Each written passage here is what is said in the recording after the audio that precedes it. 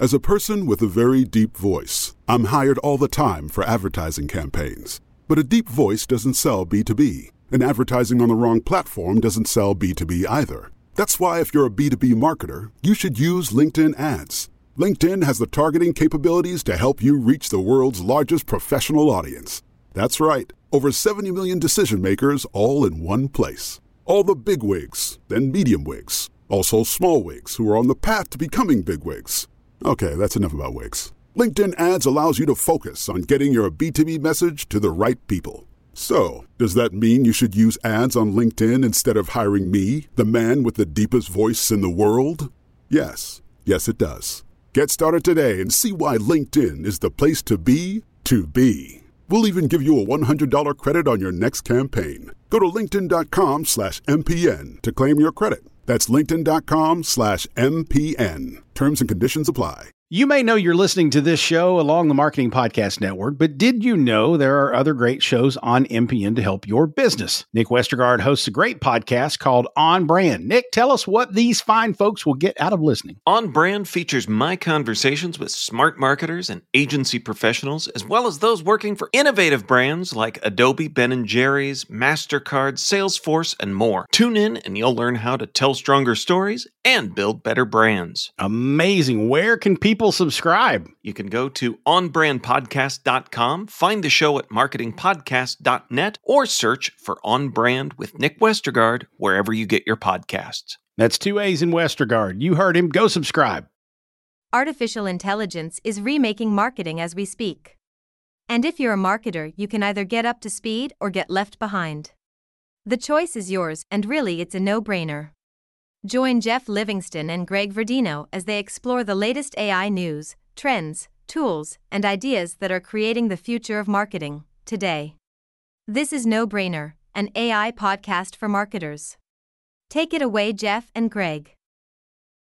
Hey, everybody, this is Jeff Livingston. Welcome to the No Brainer podcast, where Greg Verdino and I get into AI things as they impact marketers, hopefully providing some sort of guidance and helping everybody adapt. As we like to say, we're probably just a few weeks ahead of everybody else. And with that in mind, Greg cannot join us today. Unfortunately, he's on bereavement leave. Our thoughts are going to the Verdino family right now.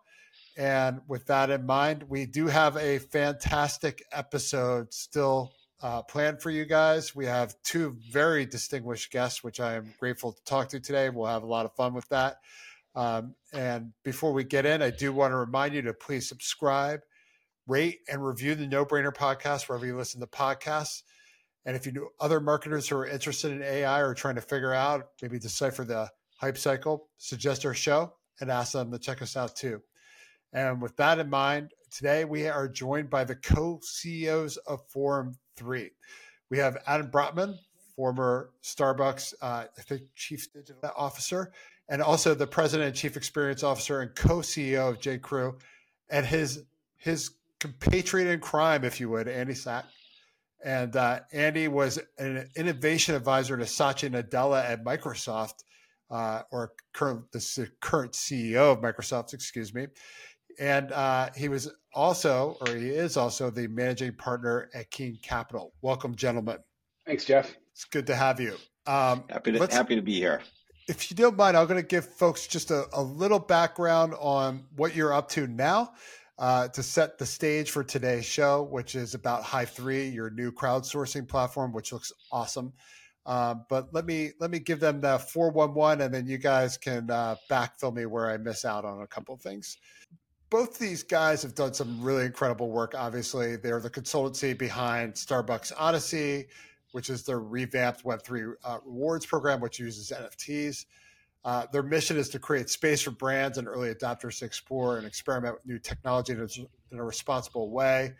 And they've raised some money as well, about $10 million.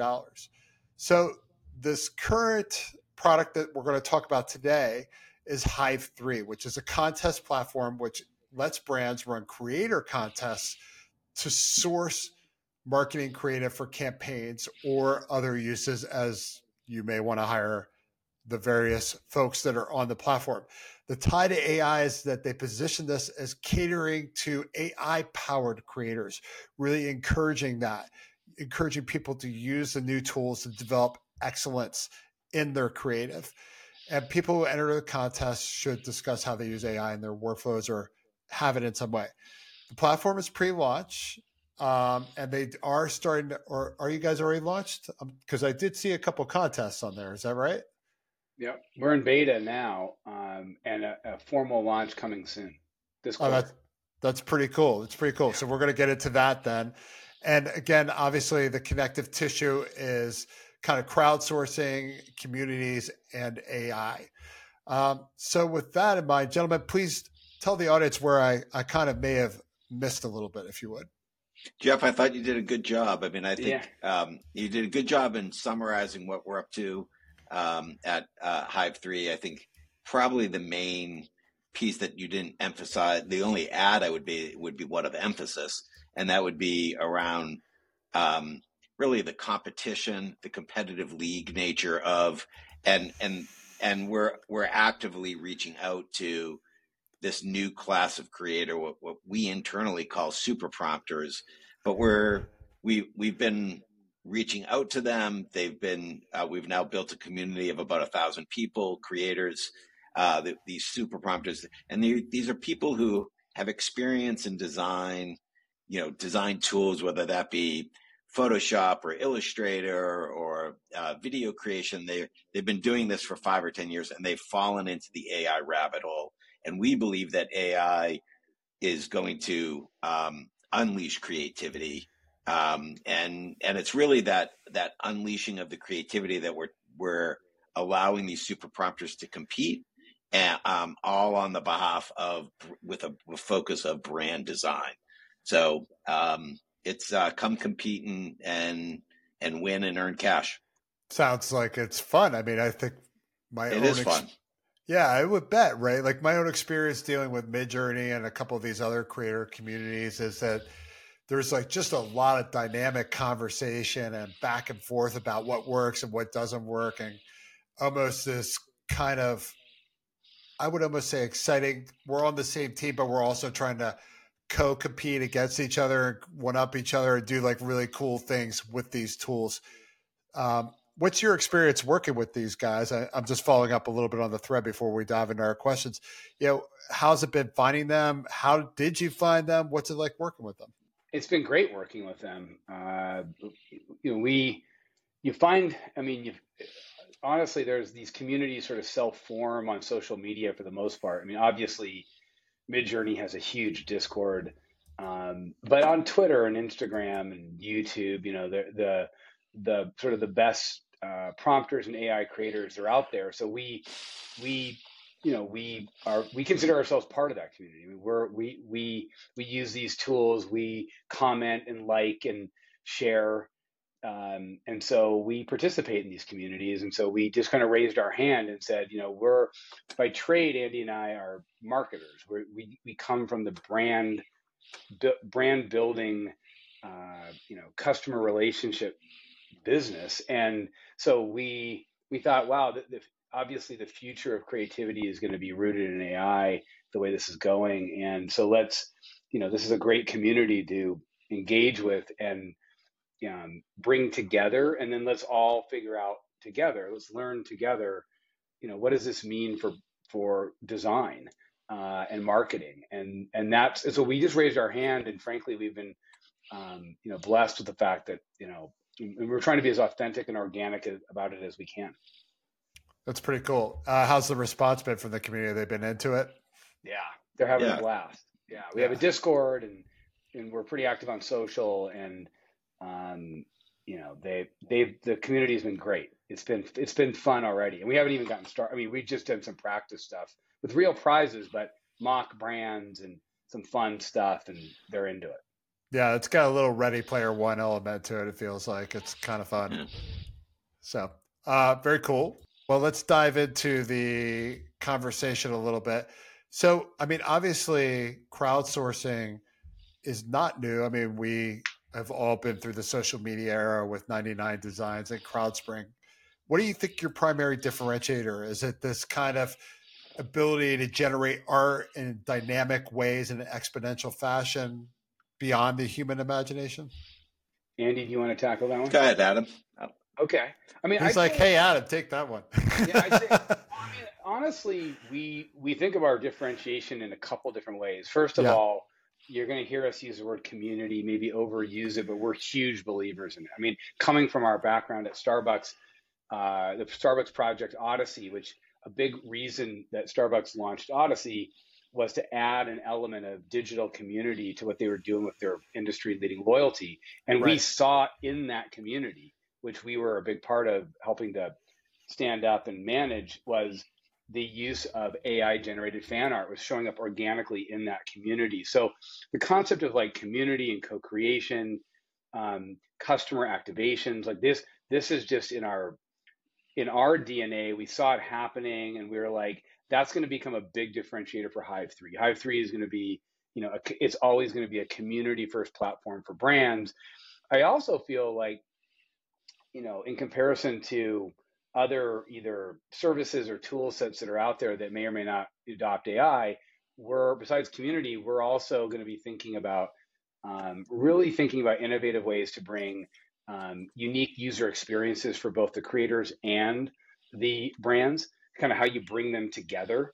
That's not just transactional, that's got like this emotional fun. I mean, you're seeing some of the fun with the gamification and the contests, but there's going to be more than that. We plan on innovating interesting ways to interface with the platform that goes along with community, and we're brand folks, so we're coming at it from the perspective of some of the largest, most interesting brands in the world, and if we can bring those brands to the table, that's again something you just don't see happening with a lot of these other services. So the combination of brands and UX and community, I think, is really going to differentiate us right away, if not for the long term.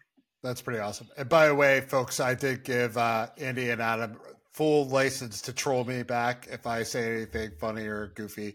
Everybody on the show knows I'm a clown, so take it with a grain. But that does sound very interesting, and particularly when I consider like Getty Images and some of the ways that they've tried to, I wouldn't say make a fun contest, but provide challenges to people. And 500 Pixels has also done that in the past with its photographer communities. I haven't seen that done very well within the crowdsourcing creative platforms. So I do see this as kind of like a next generation, smarter, more evolved, more engaging type of platform, if that makes any sense. Yeah, that makes a lot of sense. That's cool. Well, let's walk through how it works. I noticed that you have a Wicked Halloween contest. In this instance, I would assume that you're actually the client. How does somebody actually participate in that? Or is that a different model altogether? No, so right now, the way you participate is you come to hive3.ai, you register, and then anybody can submit against the brief. So every time there's either going to be a real brief from a real company that's actually wanting to use this stuff either in an ad campaign or just to ideate, or there might be you can call it like a mock campaign. So you'll see in the future we'll come up with a mock campaign like Wicked or Solar Sneaks or Fizzalicious and the ones we've done so far. But we write the briefs. I mean, we're a team of seasoned marketers. Like, we write the brief and we treat the competition as seriously as if it was a real company. And then we might have some influencers come in and host some competitions that are mock. And then of course the bread and butter of what we're going to do is going to be real brands coming with real briefs. And then what happens is anybody that's registered on our site can submit. They submit right on the site. We ask that they use primarily AI tools, and they mention which tools they use, mostly just to keep everyone on the same playing field. But it's an honor system that you're using one or more AI tools to create either an image or a video.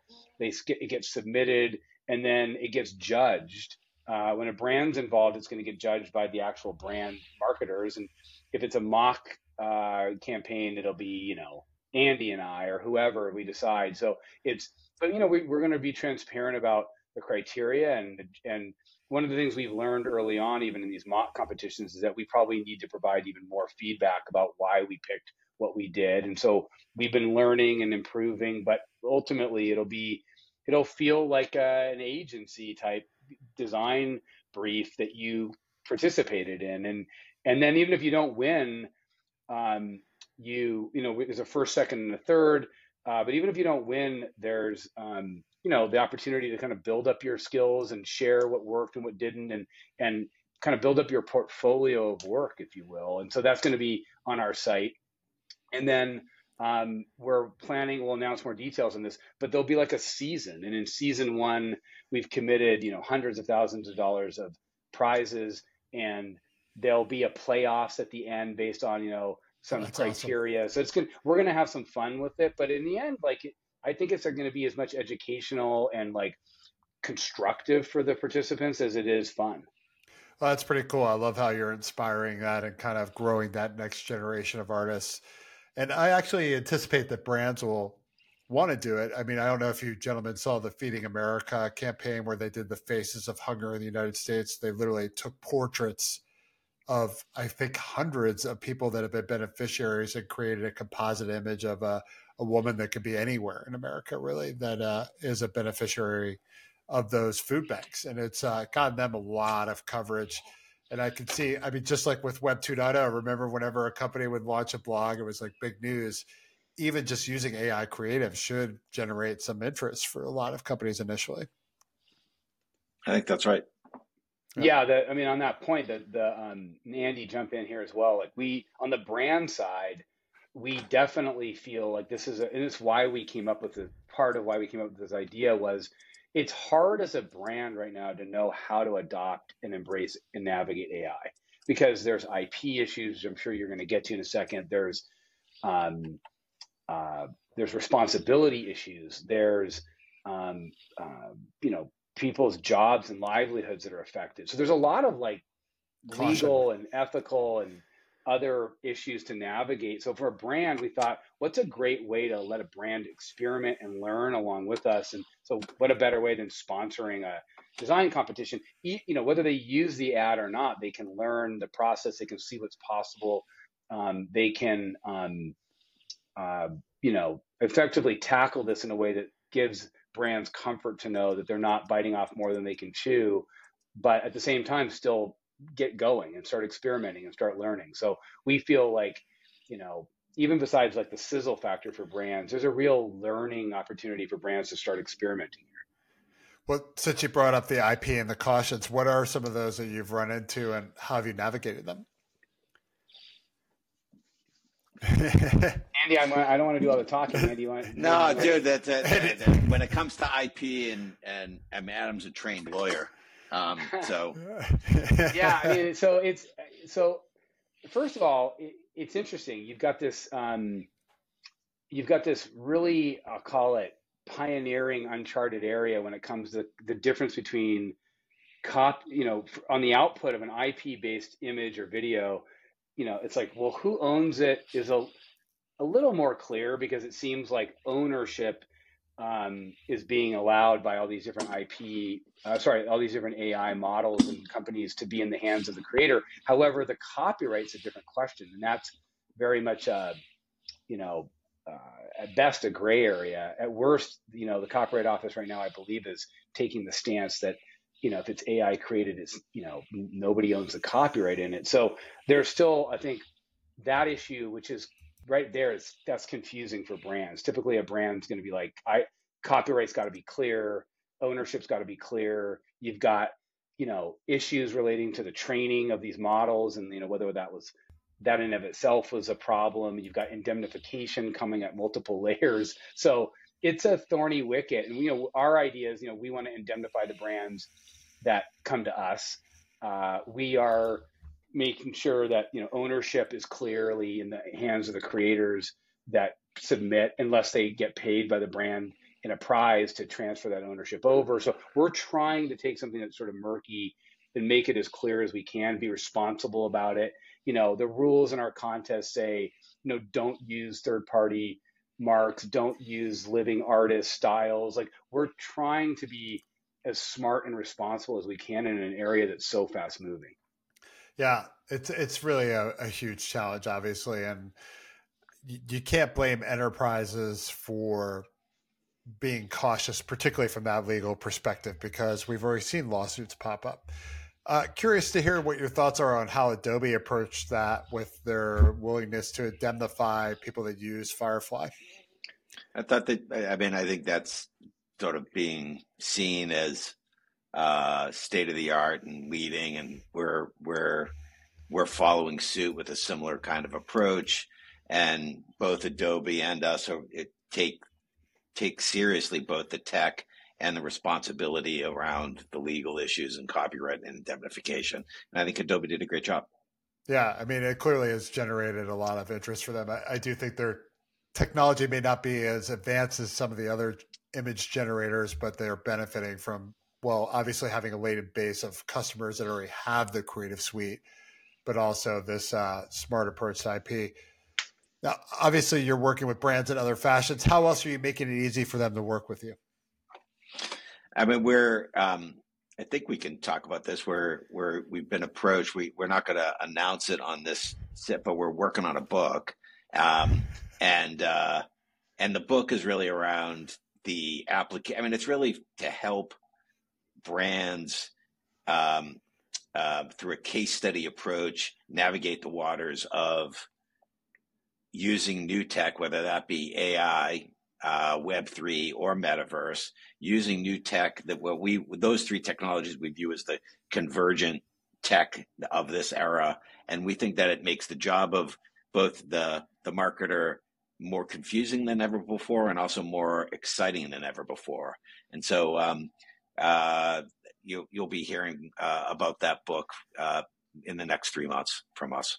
Oh, that's outstanding. So a lot of, again, more guidance, more case studies, more examples to help people really get into it. Yeah, I mean, the thing that we're doing in addition to the case studies and the book is that we're actually building a community of practitioners for shared practice. So the book is a part of an initiative really to just help brand marketers crawl before they walk and run as it relates to navigating the use of those new technologies. Yeah, it makes a lot of sense to me. I mean, with Generative Buzz, which is mine, we're seeing the same thing where education is really the only way to not even market. It's just the only conversation to have right now. We're so early in it. Have you seen things? Go ahead.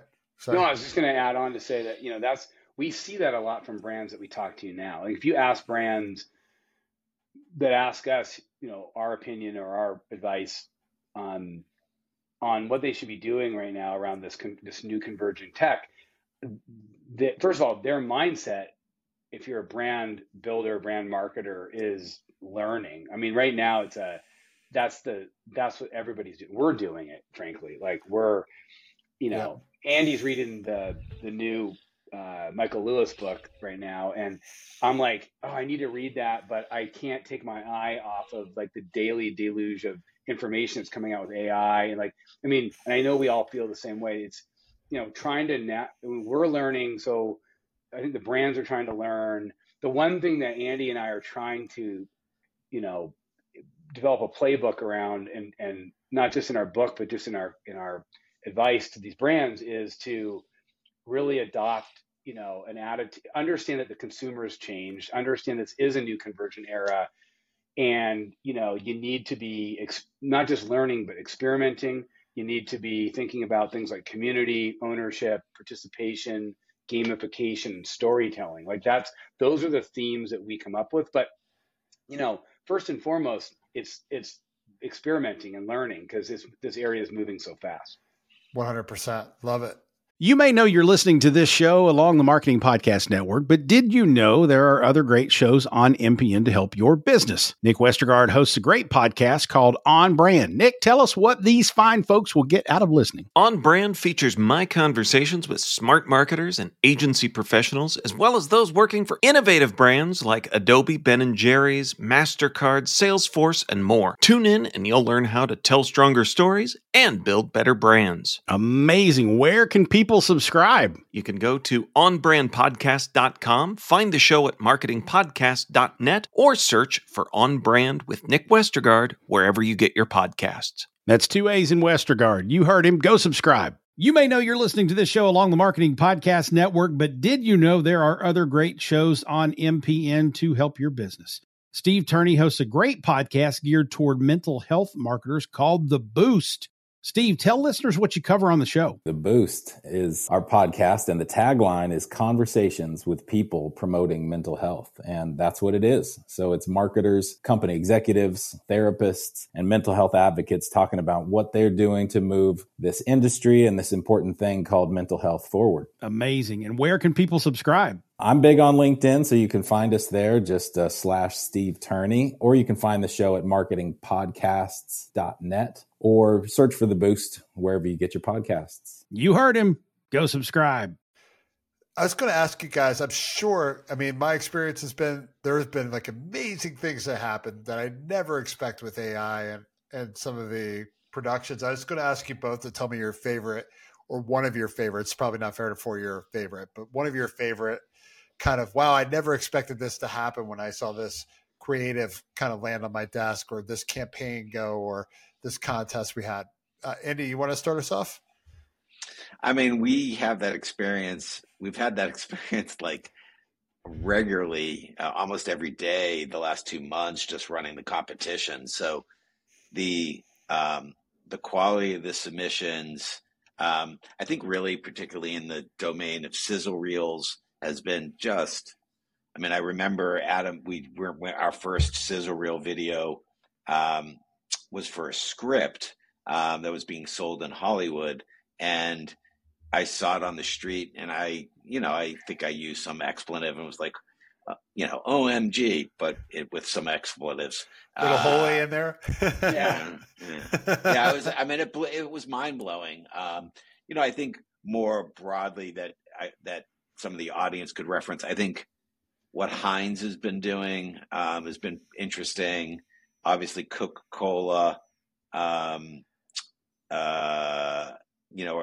Balenciaga, like those are some of the brands that I think have started to experiment. But they haven't blown me away with those initiatives. It's just I applaud them for experimenting.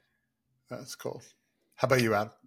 I would say I agree with Andy that it's, our community of creators, we've put ourselves in a situation with them to be blown away every day. Because when we do these contests, they're just so good at bringing out what the AI is capable of doing. That's why, we talk about them being super prompters, and like there really is a skill set that they have, and we appreciate. And but I'll say, like,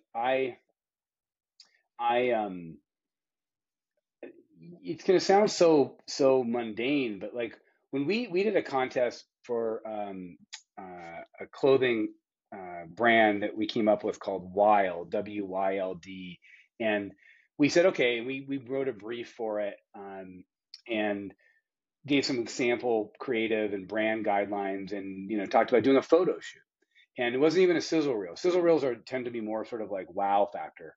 But we did a photo. We said we want to put together a photo package for this brand for the new fall campaign.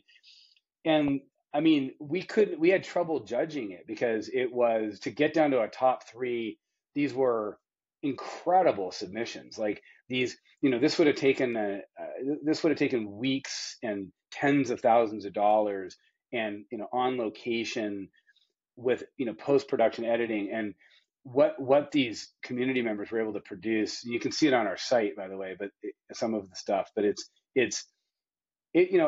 blows my mind, because you have to, and I'll tell you, and I'm sure everyone that's listening has had this experience. When you're used to working with AI creative in the last 6 months, 9 months, every day, and paying attention to what's possible, you don't become numb to it, but you realize that when you're showing this to someone else that's not used to it, and they're like looking at it, and you're like, do you know that that's not an actual person? That's not an actual photo. And they're just, my favorite examples are when I'm not gobsmacked, but when someone else at a brand we present it to, and they're like, that's incredible. Like, I can't believe that somebody could just create that, with a prompt. So those are the kind of examples that blow me away. That's pretty awesome. Thank you both for that. I think that really adds a lot. I know this is probably counterintuitive, but do you guys use AI in your own Hive 3 programming? Yeah, all the time. Sure. Every day. Analytics. Can you dive into that, or is that secret sauce? I mean, we use it so much that, we're both, we both have been in the technology industry for 25 years. I had startups in the 90s. The way in which companies, startups in particular, because they're the quickest to adopt, and the way we use it every day, each one of us multiple times a day, and we're probably not using it enough. Like, it is a game changer in every aspect of the business. With strategic, marketing, accounting, back office, legal, every aspect of the business. And so it challenges you to think about how to operate differently. And so that, I often say to Adam, we're not using it enough. Yeah. Yeah. I love it. I love that you guys are eating your dog food. You know what I mean? And it's good. We do the same thing, but I cannot tell you how painful it is sometimes to realize that I should probably just see if there's an AI app for that. You know what I mean? Yeah. Yeah. Yep. Yeah. In fact, there's a website, I believe there's an AI app for that. So there you go, folks. If you're listening, check it out. That's the modern version of, did you Google that? It's true. It really is. So, I mean, speaking to that experience, you guys have been pioneers, and you've been pioneers over and over and over again. And most recently, you brought Starbucks into the Web3 era. Now you're in AI. What makes AI kind of the thing to work on over Web3 or the metaverse? I know that a lot of people were talking about that a couple of years ago. And I mean, there's obviously been a massive pivot, not just with you guys, but with everybody towards AI. What do you think kind of happened, just from your own kind of perspectives as people that have been in the business? I mean, we could spend the entire 30 minutes to an hour on that one question. So I think, I'll speak for myself. It's informed because I speak to Adam probably 5 or 6 times a day. The only person I speak to as much as Adam would be ChatGPT. I think I wouldn't say that we necessarily think that. I'm going to say two contradictory things. I wouldn't say that we necessarily think that AI is better than Web3 or Metaverse. I think it's the convergence of those three technologies that we're particularly interested in. That said, we did pivot from Web3 to being an AI first company. And when asked, why did we do that? Well, if you take anybody and you have 1 minute and you try and sit them down, in that case to Web3, it's hard to get the first aha moment in the first minute. And you sit someone down with ChatGPT for 15 seconds and they're like, OMG, within 15 seconds. And so that instant aha moment, which is the scratch and an opening to a world, and it doesn't stop there. It just, that world opens and continues to delight and impress, which Web3 just has a more complicated version of it. I think over time, the convergence of the technologies, I think I'm a Web3 bull still. I think Adam is as well. I think AI is going to drive the use of Web3. We continue to work with Starbucks and Odyssey, and they've been both pleased and continuing to invest in Odyssey, and they've seen tremendous business value as a result of that initiative. But that's my answer to the start of an answer to your question. It's really, we literally could spend 30 minutes at least on that conversation. Yeah, it's definitely a bar conversation for sure. Adam? Yeah, I mean, there's no question that Andy's spot on about, I'll call it the ease of understanding the implications of AI compared to the implications of Web3, like from a user experience and getting your head around it. Like Andy was mentioning, that's a clear difference. But I'll even be more simple about why we are focused more on AI than Web3, although we're still big believers in Web3 and Metaverse, is that, and speaking for myself, I think for a lot of people, I wasn't aware. I did not understand, I'll call it generative AI, prior to December of 2022, the way, like, I did not understand the implications of it, that, you know, what the software, what the models were capable of doing. I didn't understand it was actual, like, intelligence, that it was actually, that it could reason, it could understand, it could create, it could do all of those things in a conversational, all-knowing way. I mean, it sounds like science fiction when I'm talking about it. And I'm describing ChatGPT 3.5, especially when it became 4. And, you know, and by the way, like Claude 2 and Claude Pi, kicks they're amazing. They're amazing. Love like, Claude. So all of these different models, these frontier models, foundational frontier models, LLMs they're mind blowing. And I mean, and so there's an element of, like, just to be completely honest, like, once Andy and I started to, and Andy was telling me, I remember, like, last year and the year before, Andy was like, you know, we should probably be paying attention to what's going on with AI, but we were deep in the Web3 space, but neither one of us was like, I don't even think you could, like, really playing with ChatGPT until December. But it was like December that we were playing, like, when that public release of ChatGPT came out on November 30th, it happened within days of the Starbucks Odyssey launch, which we had been working on for a year.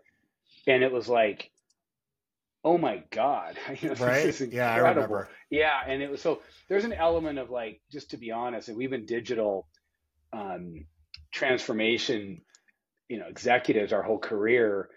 If you're paying attention, I don't know how you don't focus on this. It's that important and that mind blowing. Yeah, I would agree. It's when GPT launched, definitely a before and after moment, right? And I've been working in AI for a couple of years, heavily every day throughout the day, and it would still change everything. And that's when I went out on my own. So it was definitely a moment for me as well, right? So right, yeah. I mean, did you see that? There's that Scott Pelley's on that 60 Minutes interview recently, and he's in front of, I think, the Google team, or he's in front of some team, and they're showing him, I don't remember which LLM it was, and he's saying, I'm speechless. Like, and I think we've all had that same experience. And it's you just, you know, and you think about the implications of it. I mean, for any profession, especially for marketing, any creative profession. I saw Sam Altman was on the Joe Rogan podcast, and he was saying he thought that, and he's been working on this, he thought that it would go, like, the AI would sort of affect and disrupt blue collar, and then, like, I'll call it knowledge workers, and then creatives. And he was shocked that it's going in the other direction, that it's like, it's going creatives and knowledge workers, and then, you know, manual tasks. So it's happening in ways that even surprised him. And, you know, you think about, you know, that the implications of that for marketing and creative and brand building, like, it's game on right now. 100%. And it's funny too, they just launched that multimodal version that's on your phone, semi-multimodal. And I uploaded a crazy image just to try to throw it a loop to see if it would recognize it, which was a lot of whites. It had the MLK memorial shrouded with cherry blossoms and then clouds above. And I said, what is this? Didn't even offer anything more than that. It completely nailed it. And I was just shocked. Wow. I would say computer vision would not be able to do that a year ago. Amazing. And I guess maybe this is a good question kind of to transverse off of that a little bit. You know, I mean, what do you think about the next 5 years? I mean, this is the worst AI we're ever going to have right now. I mean, what do you think? Like, you know, put on your seatbelt. Should we be afraid? Are we tech innovators going to be out of here? No, you should be somewhat afraid. I mean, if you're not a little afraid, you're not paying attention. Like, it's uncharted territories. We don't know what the implications are of the tech. We're trying to figure them out, and it's moving faster than we are as we try to figure it out. And it's both amazing and delightful and terrifying all at the same time. Yeah, I don't know. It's hard to talk about the next 5 years because I think this is moving even faster than we think. I actually think the next 2 years are going to be something like we've never seen before, the way this is going. And specifically to kind of nerd out on it a little bit, like, you know, the AI has shown it's capable of so much ability to understand, to create. It can write code, it can make images, it can make videos, it can create marketing briefs, it can create campaign ideas, it can copyright. So you start thinking about it like it is an all-purpose, or I think they call it a general purpose, but it's a general purpose, incredibly capable technology. We've never seen anything like this. It virtually makes every software application in the future, you know, you have to ask yourself, like, is the AI just going to do this? And I don't know when, I don't know, you know, but there's going to come a point when you know, for example, for us at Hive 3, it's why we're really focused on things like community, and some other elements that we want to really differentiate on, because we do believe that at some point the AI will be capable of doing so much. And so we have to be thoughtful about that. But I mean, I think if I was a marketer today with a brand or a brand builder or a loyalty expert or whatever job I had, I would be thinking, okay, I have to assume that within, you said 5 years, Jeff, like in 5 years, I have to assume that I can ask the AI to do anything and it will be able to do it. In terms of like, I'm talking about like writing code and, you know, producing creative, etc. So if that's the case, then I would be thinking now about like, okay, how do I harness that? Like how do I start? I mean, you can mimic that right now with these great super prompters, and you can sort of get to a world where the AI can be your partner in these ways. And so I'm trying to be sort of glass half full and say, look, it should just produce new neural pathways for you as a marketer to sort of think about how to tackle your job. And I'd be thinking about it now, not waiting for 3 or 4 years. Makes sense. All right, I'm going to give you the last question, then we'll do our brainer and no brainers really quickly. Gentlemen, obviously every CDO, every CMO in America right now is getting, hey, you have to be working with generative AI.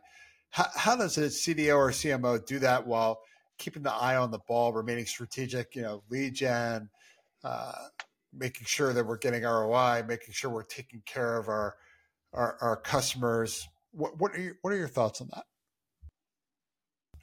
I think he's there. We go. All I was going to say is that taking care of business is, you know, it's sort of it's basic business, right? So you've got to take care of business, and people have their plans and they're running their programs, and there's employee stuff to manage and marketplace, etc. We think so, like, that's just sort of table stakes. Like, this is a new area. How to get involved. It's not necessarily how, it's just sort of taking a spot and diving in and start using it for themselves personally, and also encouraging their team to use it as a starting point, and the team gets familiar with it. Once that happens, it's take a project and take some risk, which is something that I would say in general businesses, they're not encouraged to play as much as they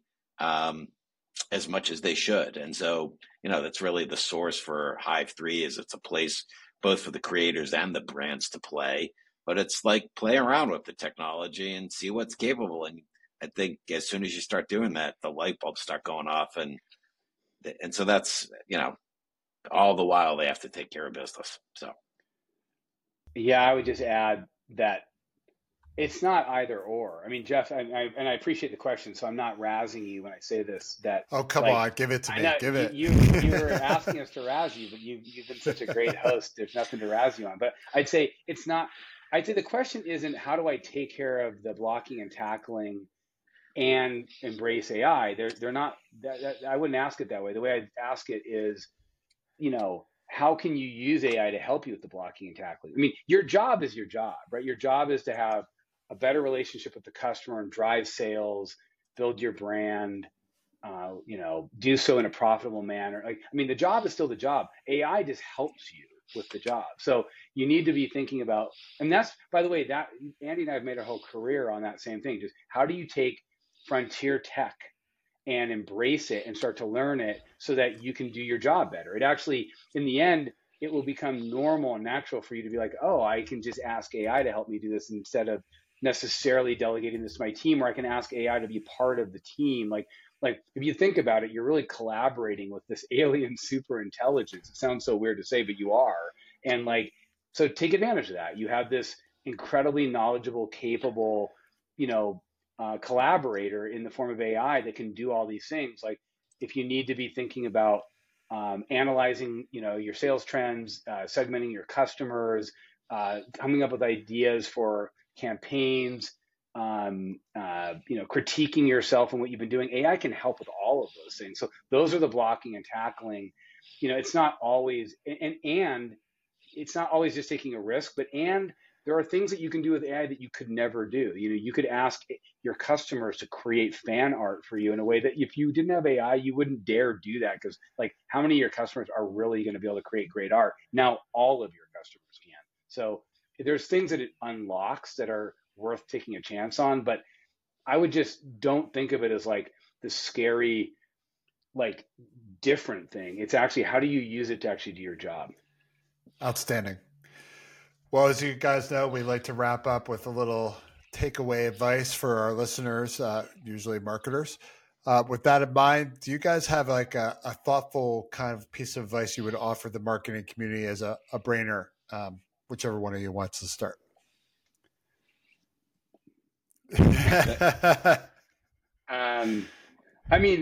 It's interesting. Let me start by saying, I would say, this is a podcast, No Brainer, an AI podcast for marketers, right? If I explain that right. And so if I was a marketer right now, if you're not subscribing to this podcast, to the AI breakdown, to the marketing AI, I'm sorry to Jeff to talk about other podcasts, but I think you're part of 100%. You're larger part of community. An important group. Yeah. There are 5 or 6 podcasts, including yours, that are on our list of must listens, and you got to do that. Right. And so, and Andy said it too, and you got to be using the tech, playing with it, not just for marketing things, but, hey, if I want to get 10,000 steps in a day, how many calories is that? If I'm, just thoughts that you have, start using the AI to ask it simple things to bounce stuff off of. So my advice to a marketer is get curious, consume the information on podcasts, and start using the tech, and you'll connect the dots. It'll happen naturally. Very cool. Yeah, I think the only thing I would add to that, because I think we've already said it, I think there's podcasts, I think using the tech, I think hanging out with some 20-year-old kids and seeing how they use AI for 1 hour is probably the best thing you can do to educate yourself about what's possible. Their fluidity and playfulness with the tech. We're kind of old men. We might be clowns and old clowns. Andy, get off my lawn. Yeah, but hang out with the youth and you'll see what's possible. You're so right. I work with this one kid. He's just amazing. What he does is just amazing. I'm like, oh my God. You were so right. Well, that's some great advice. I think I'm going to take that one myself. And I'll give the no-brainer, which is obviously these guys are onto something pretty hot with Hive 3. You should be following it. And as soon as you can participate in it as a brand, this is a great way to experiment with AI. So that's your no-brainer. Check it out when you can. And I want to thank you both. Adam, Andy, thank you for coming on the No Brainer podcast. Thank you for having us. Thank you. It was an honor. We'll be right back with a short segment for Halloween and AI. Stay tuned. And with that, thanks again, gentlemen. You may know you're listening to this show along the Marketing Podcast Network, but did you know there are other great shows on MPN to help your business? Danielle Wiley hosts a great podcast called The Art of Sway. Danielle, tell us what you talk about on the show. The Art of Sway brings listeners inside the world of marketing as seen through the lens of influence. So each week I chat with an expert guest for a lively discussion about connecting ideas with audiences in an attempt to uncover all the ways influence impacts how and what we discover, purchase, and recommend to each other. Wow. And where can people subscribe? Go to theartofswaypodcast.com, find the show at marketingpodcasts.net, or search for The Art of Sway wherever you get your podcasts. You heard her. Go subscribe. You may know you're listening to this show along the Marketing Podcast Network, but did you know there are other great shows on MPN to help your business? Christy Heiler hosts a fantastic podcast called Own It. Christy, tell us more about the show. Own It is all about celebrating women and non-binary advertising agency owners. We talk about buying out of the Boys Club of Advertising because less than 1% of ad agencies are owned by women. And where can people subscribe? You can find the podcast at untilyouownit.com. We're also on the Marketing Podcast Network at marketingpodcasts.net. And of course, you can subscribe wherever you get your podcasts. You heard her. Go subscribe. Hey, everybody. I'm back, and that was a great interview with Adam and Andy. I thought they did a really fantastic job, and obviously Hive 3 is pretty hot stuff. And to wrap up the show, I thought we'd have a little fun for Halloween. Obviously, I miss my compatriot in crime, Greg. And again, thoughts are with him and the Verdino family.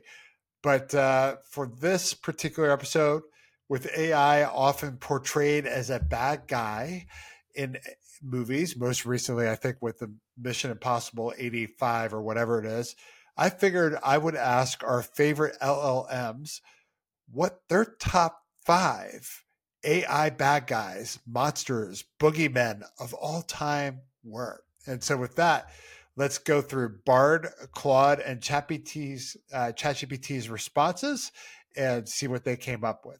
So first, let's start with the underdog of the group, Bard. And I think it's kind of interesting because each one of them had a unique bad guy AI. And number 5 from Bard was Ultron from the Avengers, the Age of Ultron. And of course, that was really fantastic and really enjoyable.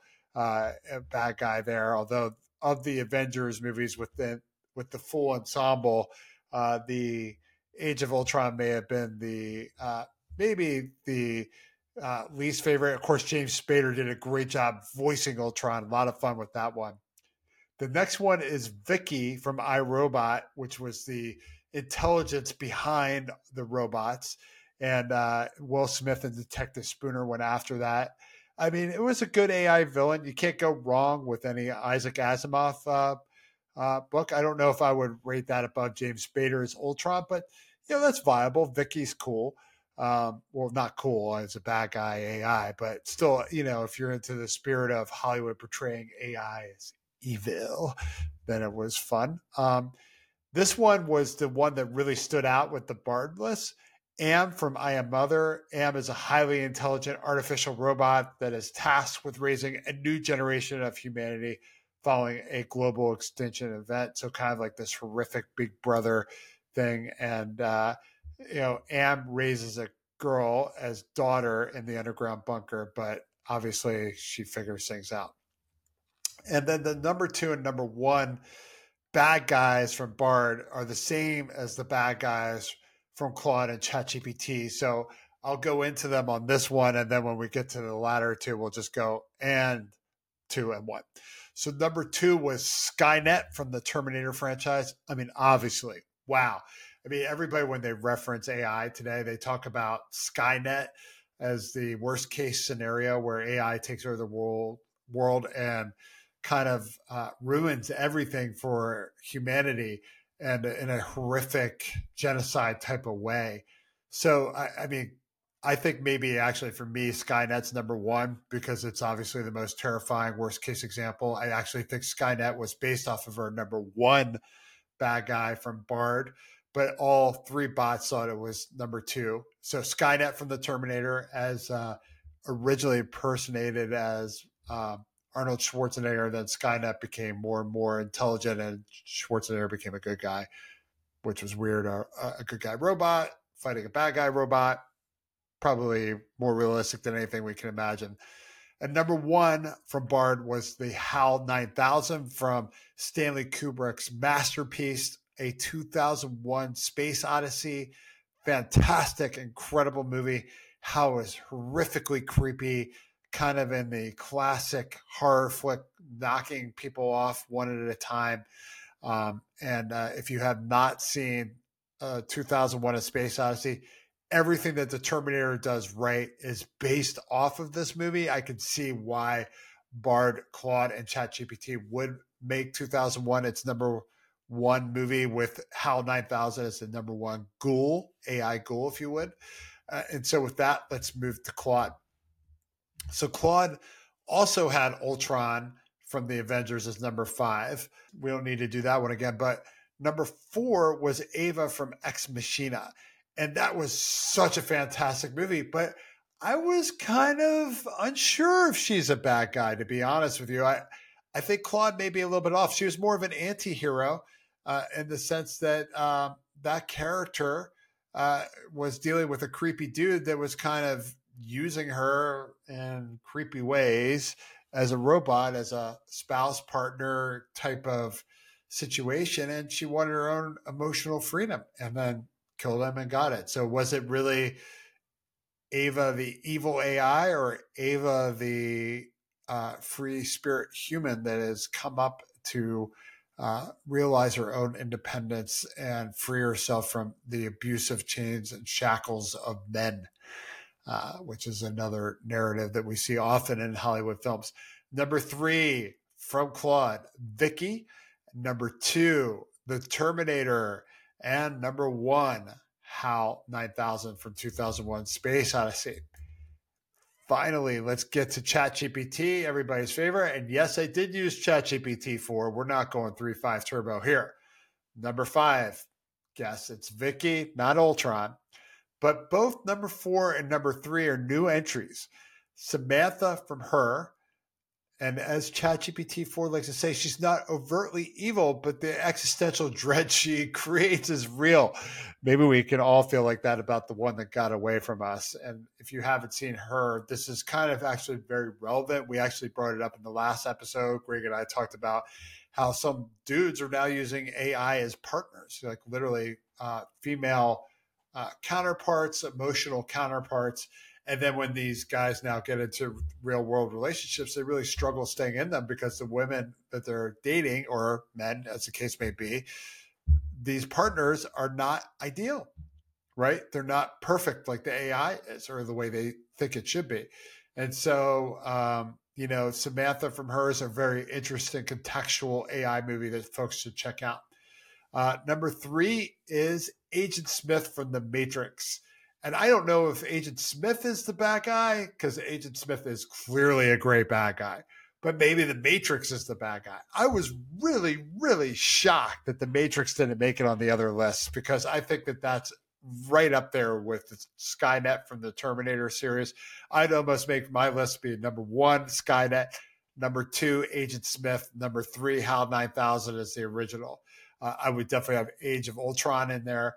But yeah, to make the top 3, it would definitely have to be 1, Skynet, 2, The Matrix, 3, 2001. I don't know what yours lists are. You can definitely list that in the comments. But wow, could not believe that Agent Smith did not end up on Claude or Bard's list at all, or The Matrix. So really, what a creepy series of movies that fascinated all of us, and we all watched it.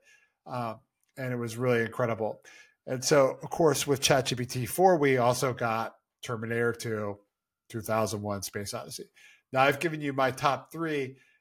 I might keep Age of Ultron as 5. I think that Claude and Bard were onto something. I am not as much into Vicky and iRobot as the others were. I do feel like maybe Megan should have made it on one of these lists. I mean, wow, what a creepy movie. I don't know if you saw that. It came out at the beginning of this year. It's kind of like Chucky, but the AI version of Chucky, and this sentient being that kind of comes alive and takes over the world. there's also, I know it's probably not a movie, but it's still Hollywood. There was that episode of Black Mirror with the AI dogs that hunt people down. Unbelievably creepy and scary. And so I think maybe that deserves some honorable mention somewhere. And of course, the most recent Mission Impossible movie, which we kind of referenced at the beginning of this segment, that deserves a mention somewhere, maybe an honorable mention. There are so many movies and tropes of AI going wrong and evil and kind of being creepy, or humans using AI to be creepy, that it's just something that you could probably cite over and over again. So to wrap up, everybody except for Jeff, all the bots seem to think that 2001 Space Odyssey is the best. Terminator is number 2, and take your pick thereafter. My top 5, definitely the Terminator 1, 2, The Matrix, 3, 2001 Space Odyssey, and then we'll throw in Megan and The Age of Ultron. That wraps up this episode. Really appreciate you joining us. Again, thank you, Adam and Andy, for joining us. Please tell your friends about the No Brainer podcast. Please like this particular episode, share it with your friends, tell folks about it, and definitely give us a review. We greatly appreciate it. And wherever possible, have a great day. And thanks once again for your time. Peace out.